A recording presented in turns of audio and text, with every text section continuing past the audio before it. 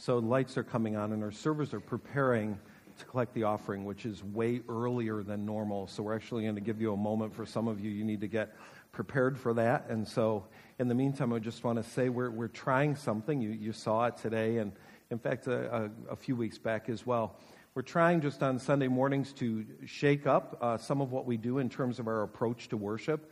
That we'll have weeks that we have the full team up here and go ahead and have the driving bass and all those things that we love. And then there are going to be other weeks that we're going to go ahead and cut back a little bit and do the more acoustic version of the songs. And I just want to say part of the value of that, there's a practical value of giving different members of our team a break.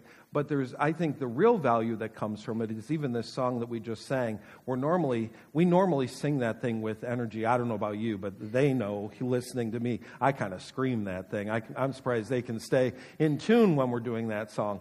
And so to be able to just bring that back, strip it back, I think what happens sometimes when we do that is we actually discover words that have become, just part of what's going on up here. And we'll get hit by a line or a word and we go, oh, when did they put that in there? Oh, it's been there all along, but boom, boom, boom. You were like in this part and you missed it. So you're going to see that from time to time. Some weeks will be acoustic, some weeks we'll have normal band, and we're even trying to work the students in there too. Just some different things that I hope that will bring freshness to your worship. So here come our servers now, and as they do, I do have to say something that's been on my mind quite literally since last Sunday and Monday. And I try to leave the world out there if I can, but every once in a while we just got to talk about something. So let's talk about football for just a minute.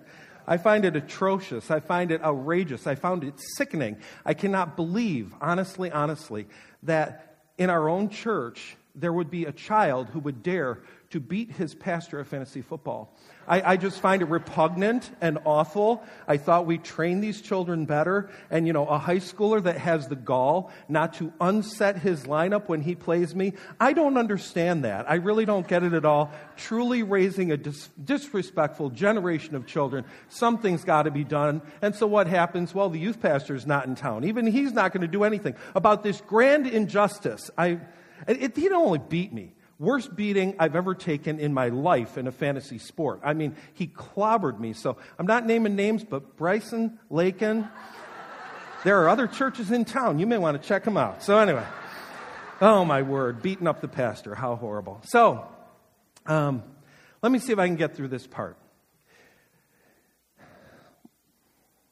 Monday morning, Kim went down to Springfield because her dad is not doing well. He's been in the hospital for 2 weeks with pneumonia. He's got a disease that basically operates a lot like leukemia. And so we've always been told that there would come a point that antibiotics aren't going to work and the blood products they're giving him aren't going to work. And we've had to, over the weekend, kind of go through that decision-making process of saying, it seems like it's not working, now what? And so now what happens tomorrow? Tomorrow, Kim's dad will come home, and we'll spend whatever time we have left with him on the surf. It's been a really beautiful week, and I appreciate those of you who have been praying for us throughout this process. I know for a lot of you, you've already gone through the process of losing a mom or a dad, and it's a painful season. You know what that's like. So pray for my wife especially, of course, and she, if you know her, you know this. She's the rock everybody depends on. I just kind of sit in the background and act like I'm part of this thing, but she's the one that keeps all the plates spinning and the world going. She's the one out demanding Tylenol from nurses, and they don't need nurses at that hospital. When Kim shows up, she just, good night. If she could shoot the stuff in her veins, she'd do it herself. She's good at that. So pray for her to be strong. Pray that this will be just a beautiful time for our family as we say goodbye to, I say it without exaggeration, truly one of the most godly men I've known on this earth. Never known anybody like him. And in fact, every once in a while people will kind of do that. The worst thing about me is I'm just so loving. That kind of backhanded, yeah, you're a humble one, all right. For him, I seriously, the worst parts about Dave Fry are the ways in which he has exhibited the virtues of God to such a degree that it's just crazy. It's just crazy. So we just appreciate you praying about that. And anyway, so John knew that I ran down Friday to help with my father-in-law, and he texted and said, hey, can I preach for you? And it's like, okay, Friday, Sunday, that's not fair. I said, how about we do this? Let's do a 50-50. So he's going to do the hard part. I'm going to do the easy part. All right? So John's coming to do the first 15 minutes, 16, 17, 18, whatever it grew to. And then I'll be back for the rest. There, stay here for a second. Would you join me? Let's just pray for the Pep family right now. Father in heaven, thank you for Kim's dad, for Dave Fry, for the man that you made him to be, for the influence that he has had on Kim's life, on Dennis's life, on the life of their family, and on the life of this church. Father, we pray for your mercy in his body. We pray for your mercy as the days and the weeks unfold. We don't know what they hold. We don't know what they look like, but you do. You do. I pray that you would be gracious to our friends and that you would protect them. You'd minister to them. That you would just be unreasonably generous with your love for them. We pray it all in Jesus' name. Amen. Yep. All right. Well, somehow I'm supposed to transition from that into the morning. I'll do my best. I actually, after hearing about the beating from Bryson, have a completely newfound respect for the people in the front row. I mean, not that I didn't before, but I really do have a lot of respect for what students have to go through managing different subjects, different topics, and it's a big relief when it's all finally done and behind them. I remember, because years ago, I found myself in that place between high school and job or college or whatever, and I needed something. And both fortunately and unfortunately for me, my grandfather was a carpenter. And he said I could come and work for him. Now, my grandfather never had a lot of money. He and my grandmother lived in a very small house in Maywood, Illinois, for my entire life, my entire existence. They just didn't have a lot.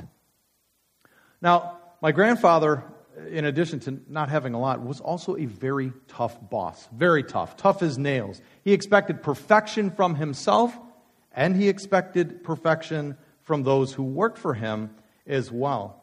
And there was more than a few times that, he let me know I wasn't measuring up to the standard. And it was hard. It was hard to work for him and to hear the criticism day after day, even though I'm sure I deserved it. But there's one thing that I will always remember about that summer. It's not the criticism. It's the fact that when it came time to pay me, my grandfather was ridiculously generous. He paid me far more than I deserved. And I remember being blown away at how this man, who didn't have very much, could be both critical on the one hand and absurdly generous at the same time. I never forgot it. The man was generous, though he had very little. We tend to admire generous people. We like being around people who are eager to share their time, their money, or labor with no expectation of being paid back. Why is that? Is it because we expect something from them, or because we hope that they will do something for us? Well, not really. Because we admire acts of generosity, whether we happen to be the recipient or not. Perhaps it's simply because generosity is uncommon in the world that we live in. Seeing someone doing something or giving something to help someone out without the expectation of payment is uncommon. It's unusual. And so we take note of it. Taking it one step further, I think that that admiration stems from a recognition that these people seem to have a remarkable sense of freedom. Freedom to give without counting the cost. Freedom to think of the well-being of others before thinking of their own well-being, and freedom from worry or care. Somehow, a sense of freedom and a heart of generosity are linked together. As people who profess faith in Jesus, we should be people who are marked by generous hearts, if for no other reason, simply because we realize how generous God has been with us. At its very core, generosity starts with God. Think of our world from God's perspective for a minute. Just look at it from His viewpoint. You have a world full of rebels who mock you from the day that they're born. Rebels who persist in sinful habits and patterns over lifetimes and centuries. A world full of rebels who deserve only God's wrath. This is our world before the coming of God's Son. In order for God to offer us rebels a sliver of hope, a chance at redemption, would cost Him dearly. It would cost Him His own Son. Let's briefly take a look at 3 verses that demonstrate the kindness and the generosity of God towards us. All from Romans. First in Romans 3, 23 and 24, familiar words that say, "For everyone has sinned. We all fall short of God's glorious standard. Yet God in His grace freely makes us right in His sight. He did this through Christ Jesus when He freed us from the penalty of our sins." Freely, freed. The cost of that freedom, as we know, we just partook in. The penalty that Christ paid on our behalf. That's generosity. Romans 5:8. God showed His great love for us by sending Christ to die for us while we were still sinners. Note that there was no guarantee that we would respond to God's love. He didn't have a guarantee of that. Only the chance, only the possibility that some of us would. The cost was high, but our generous God deemed the possibility, the chance of saving our lives to be worth that cost. That's generosity. Romans 8:32. Since He, God, did not even spare His own Son, but gave Him up for us all, won't He also give us everything else? God didn't spare that which was most precious to Him, was most valued to Him, His own dearly loved Son. That's generosity. Our God is a generous God who graciously forgives the sins of rebels in order to make them part of His family the way that He originally designed. God wants us to be generous people as well. In part, we know it because He commanded it of His people when He gave the law to Moses in the Old Testament, telling the people that when dealing with those who were poor in Israel, and there would be many who were poor in Israel, that they should, according to Deuteronomy 15:8, be generous and lend them whatever they need. Over the last few weeks, we've been looking at the life of David. David in Psalm 37:21 wrote this: "The wicked borrow and never repay, but the godly, those who follow God, are generous givers." David had a son, Solomon. Solomon followed up his father's psalm with these words of wisdom in Proverbs 11:25. "The generous will prosper. Those who refresh others will themselves be refreshed." See, verses like these help us understand God's desire for us when it comes to being generous. We get it. We understand that's what He wants. But how do we do it? How do we grow generous hearts? Does it happen automatically? Or do we need to take some series of steps in order to accomplish that, in order to get there? How do we do it? Well, this morning we're going to look at 2 stories from 2 different people who both had generous hearts. One from the Old Testament and one from the New. And as we look at these people, we'll try to see if there are any common threads that we can identify in what they did to help us take some steps toward becoming more generous ourselves. In the Old Testament, in the book of 1 Kings, we read about a prophet of God whose name was Elijah. Elijah's job was to deliver messages from God to the people of Israel. One of the messages that he delivered to a very bad Israelite king named Ahab was that God would exercise His authority over the weather to prevent it from raining for a period of years. This caused a drought that was very severe in the land, but God made special provisions for Elijah. And we pick up the story in 1 Kings 17, verse 8. It says, Then the Lord said to Elijah, Go and live in the village of Zarephath, near the city of Sidon. I have instructed a widow there to feed you. So he went to Zarephath. As he arrived at the gates of the village, he saw a widow gathering sticks and asked her, Would you please bring me a little water in a cup? As she was going to get it, he called out to her, Bring me a bite of bread too. But she said, I swear by the Lord your God that I don't have a single piece of bread in the house, and I have only a handful of flour left in the jar and a little cooking oil in the bottom of the jug. I was gathering a few sticks to cook this last meal, and then my son and I will die. But Elijah said to her, Don't be afraid. Go ahead and do just what you've said, but make a little bread for me first. Then use what's left to prepare a meal for you and your son. For this is what the Lord, the God of Israel, says. There will always be flour and olive oil left in your containers until the time when the Lord sends rain and the crops grow again. So she did, as Elijah said. And she and Elijah and her family continued to eat for many days. There was always enough flour and olive oil left in the containers, just as the Lord had promised through Elijah. Don't miss how huge of an ask this was from Elijah to the widow. He was essentially saying, Look, I know you don't have much oil or flour, but go make me a pancake first. First. As in, before you make anything for yourself or your son. Now, of all the people in all the land of Israel, who was the person who could least afford to help Elijah in this way and give him something to eat? This widow. Where was her next meal going to come from? Certainly not from a husband. Certainly not from a job. She had nothing. Nothing. This woman simply could not afford to give. She couldn't afford it.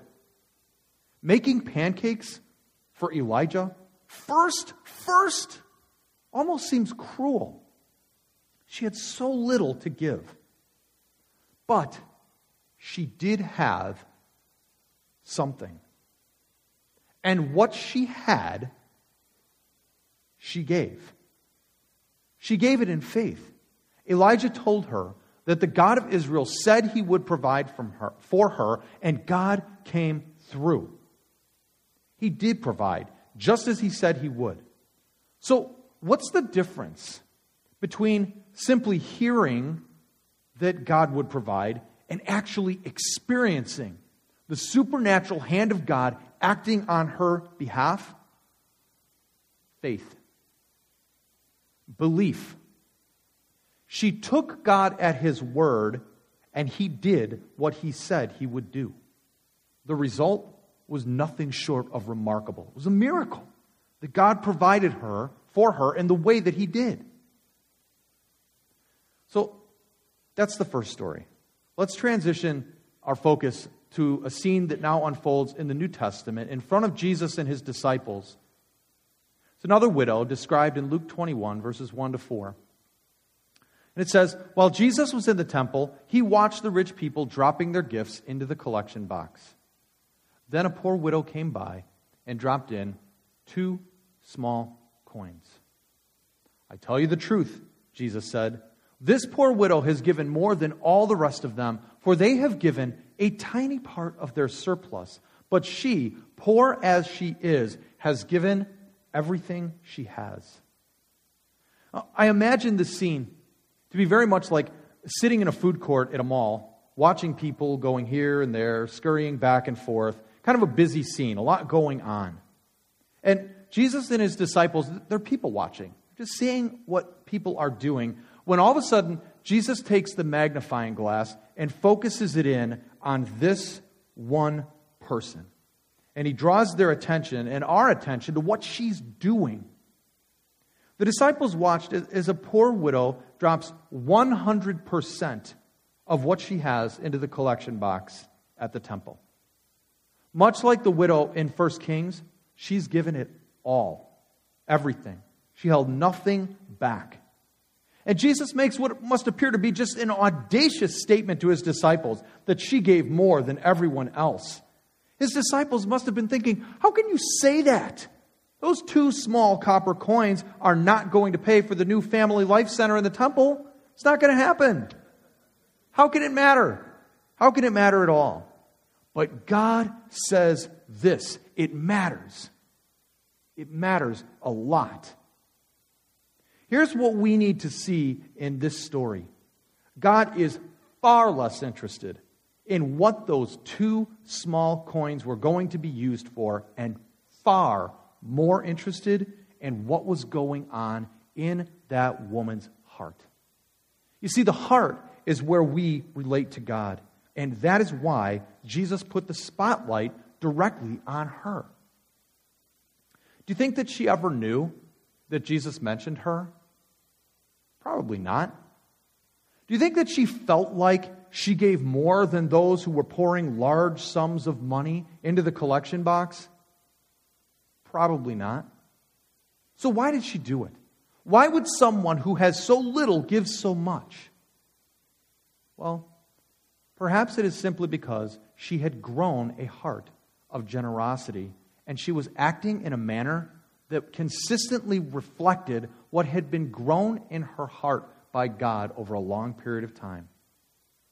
Her generous heart looks a lot like the generous heart of God, who gives without counting the cost because he loves us so much. Do you think this was the first time that she ever put anything in the collection box? I seriously doubt it. We can wonder what her life was like before she was a widow. Did she and her husband go together to the collection box to give a portion of what they had to God? Perhaps. The text doesn't say. We're not told. We don't know. But what we do know is that there is a generosity in this woman toward God that is tenacious and firm. Where did it come from? What is its root?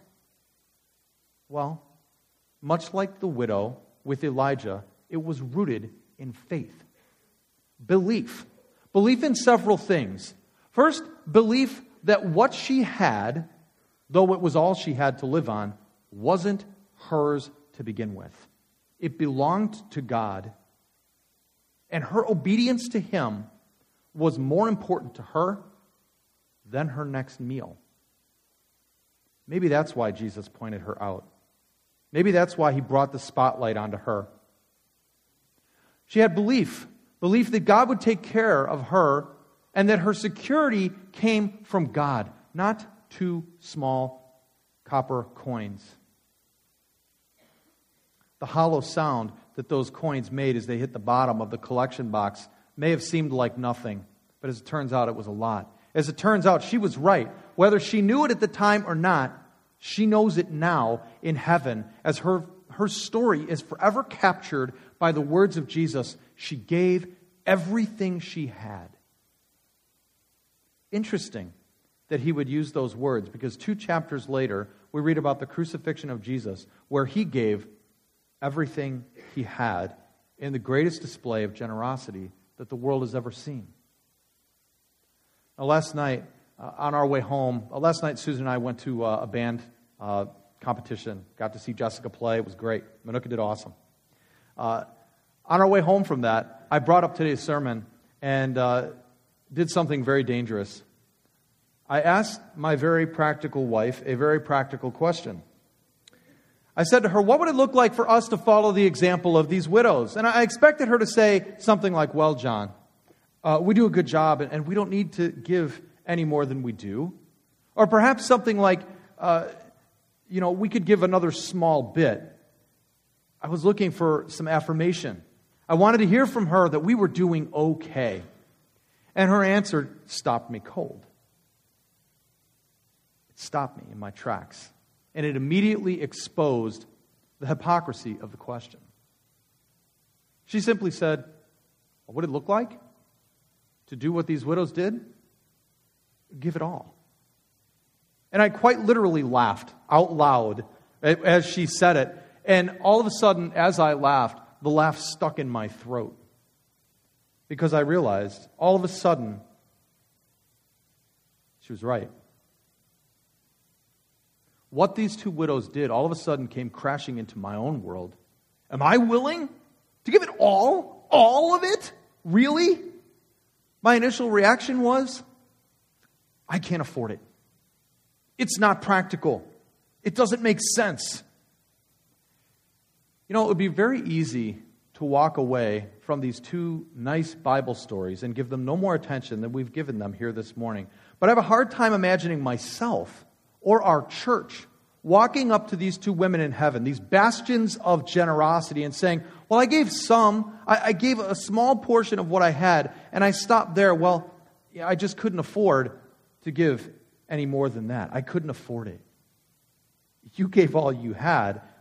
I gave little because my security was wrapped up in what I owned, in my 2 small copper coins. 2 small coins that have no real power to change anything in my life. I looked to those coins to give me something that they could never deliver, security. Instead of looking to God, sometimes I look to my stuff. And I guess in the end, I'm not as generous and free as I thought I was walking in this morning. Free to give with a completely generous heart, ignoring the personal cost. Because that's the point. It's not about measuring the cost and figuring it out. It's about whatever you want, God, whatever you want, I'm willing. May God grow generous hearts in us as we give ourselves, our time, our money, and our service in response to Him, in response to the generous gift of grace that He's given to us.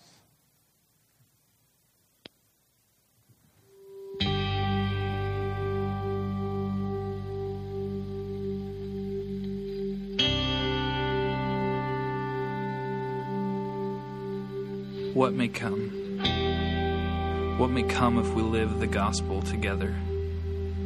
What may come if, unsatisfied with polite conversation, with controlled encounters, with keeping quiet, we risk stepping into our intended adventure and hasten fleet-footed into the bright white of lives as they are made to be lived?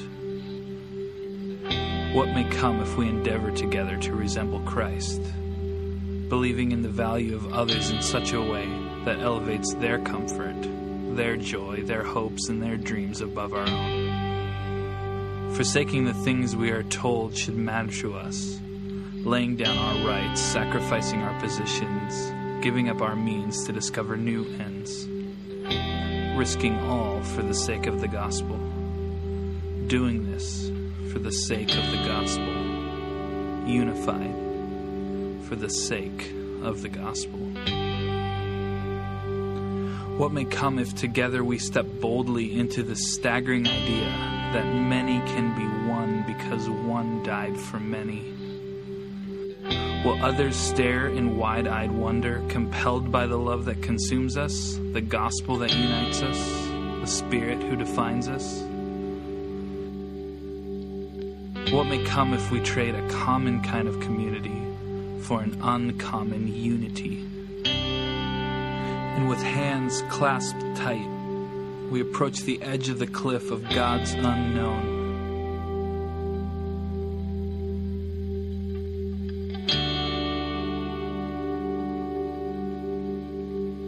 And step off together.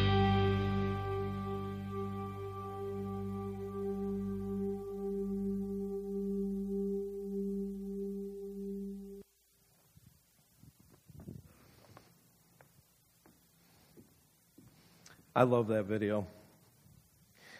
The question is asked, I'm sure you caught it, what may come? What would happen if we jumped in unreserved, unrestrained? What would happen if we lived like this? What would happen if we gave all we've got? You know, the video really speaks to generosity, even though it never mentions a thin dime. When we define generosity in terms of nickels and dimes, wallets and offerings, we totally miss the point. Not only that, we degrade the true issue. What I give in an offering plate or for a worthy cause is potentially evidence of a generous spirit. The check is not the issue. The heart is the issue. It is not a matter of being generous with my stuff. The real question is, am I generous with myself? Do I give me?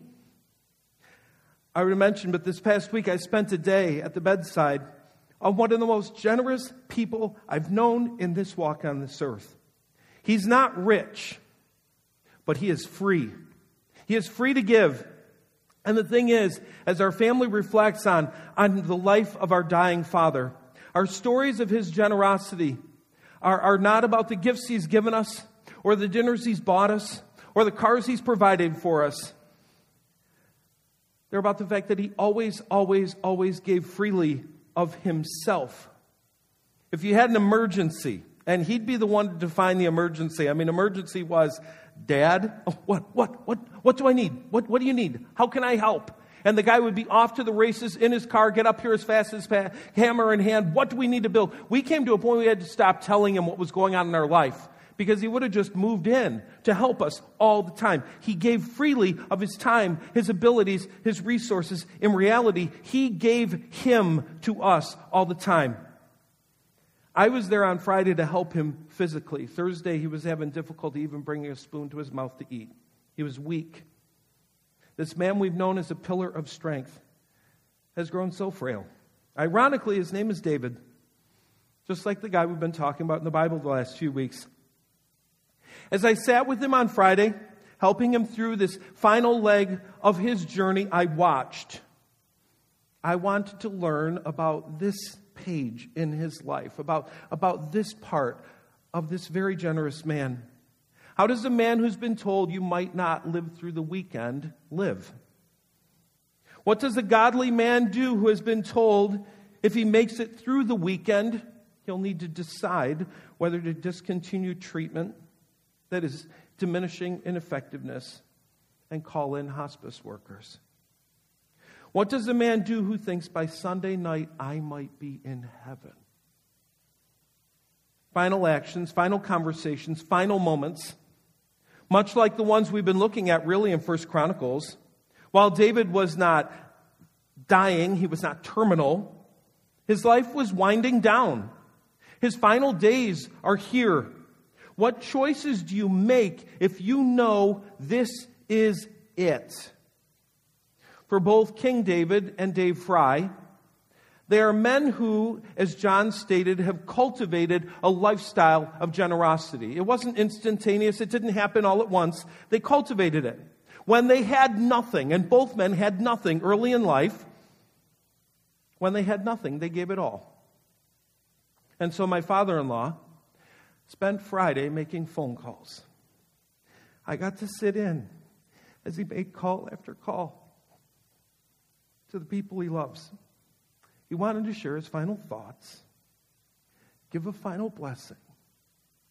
And the way he'd end would say, I just wanted you to hear it from my voice one more time.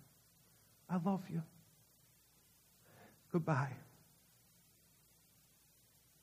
It was gut-wrenching. And it was so sweet. I never would have wanted to miss that. There he was on his deathbed, not collecting, not hoarding, but giving. Giving freely. Giving himself freely. Thinking of the pain of the people around him and giving to them what little he has left, which in reality is so much. I took the day in and realized just how very blessed I have been to have such a generous man in my life.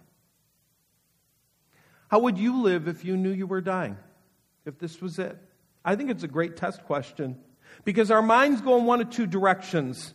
We either compose the bucket list of things we want to see and experience before we are gone, or we think like the Davids, the one in the Bible and the one in my family. They ask, what do I have left to give, and who needs it most? This question is a valid measure of the depth of our generosity. At the core of Christian character is a spirit of generosity, inspired by our Savior and motivated by His selfless example. He did not give so we could have. No, He gave so we could have, so we could give.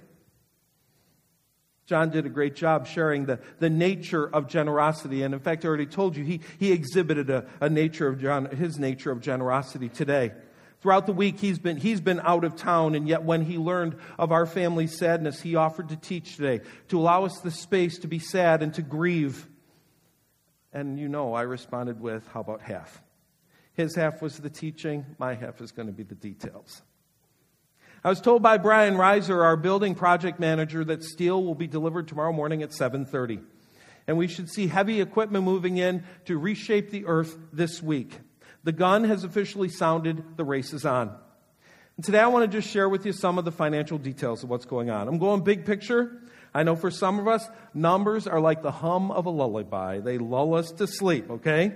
So we're going to kind of stay at 30,000 feet, maybe dip down from time to time. But to just give you an idea of the bigger picture of what's going on. As we said recently, the amount needed to complete this project would be $1 million. Through careful stewardship, we've been able to put a considerable amount toward this project already to bring it down to that amount. Our approach, as we said last week, is not to do a campaign and to announce a goal. We make it simple. The need is $1 million. We believe it is our place to make the need known and to let God's Spirit inspire your gift. This is important to understand, and I think you get it. The more we raise up front, the less we have to borrow. Now you might think, well, why not just borrow it all? We as leaders are committed to carrying responsible levels of debt. This room lived through 2008.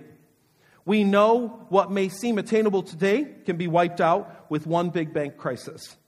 The more we collect up front, the more secure we are in an unstable economic environment. There are 4 ways we want to encourage you to participate in what we're doing. And I begin by saying for all of us, the first is to do a personal review of just our regular giving. Every person here needs to ask, what does my generosity look like in terms of how I share responsibility for the needs of this place and for the people in the Southfield community of faith? We use a pretty simple evaluative question. If everyone was doing what I am doing, how would we be doing? I think that's a good question to ask anytime you're part of a community, whether it's a church, a team, whatever. If everybody was doing what I'm doing, how would we be doing? And I think it's a great question really to ask of every aspect of our participation in community life. Attendance. If everyone was doing what I'm doing, would this place be packed out and look like Easter every week? Or would we only need to be open once every 4 weeks or seasonally? Serving. If everyone was doing what I am doing, would we have too many volunteers for roles to be filled? Or would needs simply go unmet? Giving. If everyone was doing what I was doing, would we be doing phase 2 and phase 3 right now? Or would we literally not have a building at all, no staff, and no church? In your folder every week, there's a list of numbers. We don't call attention to it. We don't talk about it. This is probably one of the last times you're going to hear about it. They're there every week. And they were actually put there several years ago by request of the congregation to say, give us an idea of what the need is. If you'll let us know what the need is, we'll step up to the need. And so as you look at it, it gives you what the budgeted amount is every year. This is the need we have to meet the needs we believe we're going to have throughout the year. What we did this year is actually put in a mortgage amount so that we could see how we're going to do in meeting this. So it gives you a weekly need amount of $10,777, and then it gives you the amount collected so far, and then a weekly average. And what you need to see is the weekly average right now is not as high as the weekly need.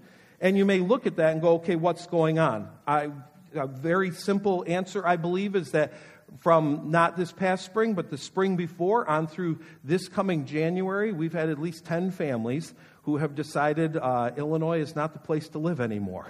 And they've moved to other places. They're in Tennessee, and they're in Wisconsin, and they're in other places, and all of us are incredibly jealous of them and pounding down things in our heart that shouldn't be there. We understand that. But nonetheless, we've had some people step away who are now faithfully part of other places, and some holes have been created by that. So every one of us needs to look at what we're doing on a regular basis, beyond any special project.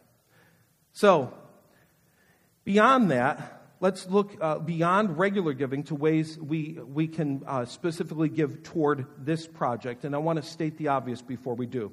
It's not productive to cannibalize one's regular giving and relabel it building fund. That shifting it doesn't really get the job done.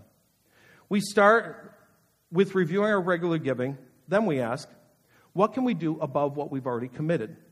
So the second is, much like we did when we built this building, to look at what we can do in terms of a one-time gift. This can happen really at any time. But let me just talk about the dynamics of this. Every amount brought in now delays the needs to draw on the mortgage. So, if you already know what you're going to give, label it building fund and do it. It means we'll borrow less and we'll be able to borrow later, dropping the level of the accruing interest. And I believe there is one reason to hold off. Generosity is a spiritual growth issue. John's made that abundantly clear this morning. Writing a check is not necessarily an act of generosity. God wants our hearts, not just our wallets and purses. Even if you're ready to give today, I want to encourage you to enter into a season of praying about this. Talk to God about it. Maybe you'll use that prayer that we had last week just as a way of asking God, how can I be generous the way you want me to be generous? Kim and I have known the project's been going on for a while, and so we committed to pray together. We prayed separately. And you know what happened? I was blown away that we came back with the same number. The same number. I truly believe we were both prompted by God to do that. To allow for a season of prayer, we're designating 3 Sundays right around Thanksgiving as days of ingathering. So November 19th, 26th, and December 3rd. Those 3 Sundays will be the time after a season of prayer to say, this is what I believe God wants me to give one time. Again, if you're ready to do so now, do it. But don't do it without talking to God. Talk to God about this, because He wants to grow our generosity, not just raise money for a building. Now, reality is some of us would love to give, but we're in a spot. We have some work to do before we can do this. We may need to get our financial house in order. For those in that situation, you may decide to make a commitment on paper around that season. To say, I cannot do this now, but by X date, this is what I plan to do. Maybe you have a bonus coming, but the bonus is coming in January. Maybe a tax return, but you know that comes later. And you're saying, this is what I'll do later. For those, it would be good to aim at the end of the project. In other words, before the mortgage closes. Again, the more brought in, the less we have to borrow. And finally, I'd like you to encourage you to consider what your family might do over the next 2 years. Again, over and above regular giving, what could you do on a weekly or monthly basis to say, this is what God is calling us to give? In January, the calendar turns to 2018. 2 years later, 2020. So, these gifts would be designated from 2018 toward 2020 at chipping away at our mortgage. The sooner we pay it off, the sooner we have the freedom for other avenues of ministry that we can pursue. So review regular giving, a one-time gift at Thanksgiving time, or now if you're ready. A written commitment, if you're saying, I'm not able to do it now, but this is what I hope to do by the end of spring. And a 2-year commitment to chip away at the mortgage. When David called on the people to give, he did something incredible. He started the project off by saying, here's what I'm going to give. I read that this summer and I thought, I've never done that before. I haven't. I've had a variety of reasons for doing it and I've not done it before. So I prayed about it and so did Kim. We both agreed that God was moving us to start off by the giving by saying this is what we're going to be doing. Like I said, we prayed and we came to the same number. We believe God wanted us to give $25,000 toward this project. We believe God wants us to do this. Why? Because we believe in us. We believe in the future that God has called us toward. We believe in the Solomons and the next generation who will continue God's work in this place that has been going on since 1881. Now, I got to tell you about that amount, okay? This is the amount we've been saving over the years to replace 2 aging cars. Our 2003 Avalon is at 207,000 miles, and the Sienna is at 203,000 miles. Ironically, both given to us by Kim's dad. All right? As I prayed over that number and honestly wrestled with it, I thought about the things I'd like to do with that money. Because even though it was designated toward a car, you're always thinking there's something fun to do, right? My wife, we moved into our house in 2003. She's ready for some updating. She'd like fresh floors and a renewed kitchen. I hope to be a grandfather someday. When I do, I want my house to be the place they never want to leave. I'd love to put in a pool. That would be so fun. I've got a kid who, if I called today and said next year of Abilene is paid for, he'd jump up and down like nobody's business. I have a kid who wants to buy a house, and I could help him. I have a daughter who bought a house, and there's a basement waiting to be refinished, and it would be fun to do it for her. It would be blast to take a huge family vacation, to finally take my wife away on an anniversary to remember. There's lots of things that we could do with what we've saved. But we believe in us. We believe in our future. We believe in fulfilling the redemptive potential of this community of faith. This is our way of publicly saying we are all in. We're all in. The video asks what may come. What may come if we were all in? The passage ends by David saying, "Now then, who will follow my example and give offerings to the Lord today?" And I have to admit, for me, saying those words out loud is much harder than saying this is what we're going to give. I am wired to carry the load myself, to do it for you, not to ask others to help. I hope that you are inspired. I think that was David's goal. Not guilt, not shaming, but inspiration. He was saying, I'm all in. Are you in too? And that's my ask for you today as we walk out at the doors. I'm in. Dennis and Kim are in. Are you too? Would you stand with me for closing prayer? Just before the service started, I got an email or text from my wife. She said, Dad said this today, with pneumonia getting worse and falling blood pressure, I have more to be thankful for than unthankful. God's grace still amazes me. Generosity is inspired by a realization that we have so much to be thankful for. That there is a mind-blowing, amazing grace that we can never outgive. As we walk from this place today, God, I hope that you will help us to think about our generosity, not just in an offering plate or at a church, but our generosity toward a coworker who we kind of look at sometimes and say, if you just, help yourself, you'd be fine. A neighbor who's in a desperate situation, and we just find ourselves saying, how much more can I do?